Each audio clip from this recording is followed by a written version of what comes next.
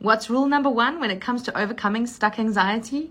Yes, acceptance and leaning in. And here's why. When you try to push that anxiety away, the feeling that you're coming at the anxiety with is often more anxiety. So we're generating anxiety about anxiety as we try to push it away. The pushing away also necessitates that you have to keep checking to see whether it's going away. And obviously, every time you check, you bring it back into your awareness and feel more anxious about the fact that it's not going away. Most people then start avoiding all the things that they think are going to create more anxiety or situations in which they might feel anxious. And that avoidance only confirms that you actually can't cope, which creates more anxiety. That's why I teach the EASE method in my bootcamp, because the only way to overcome stuck anxiety is to feel empowered over it, to lean in, to accept, and to stop avoiding. Shortcast Club.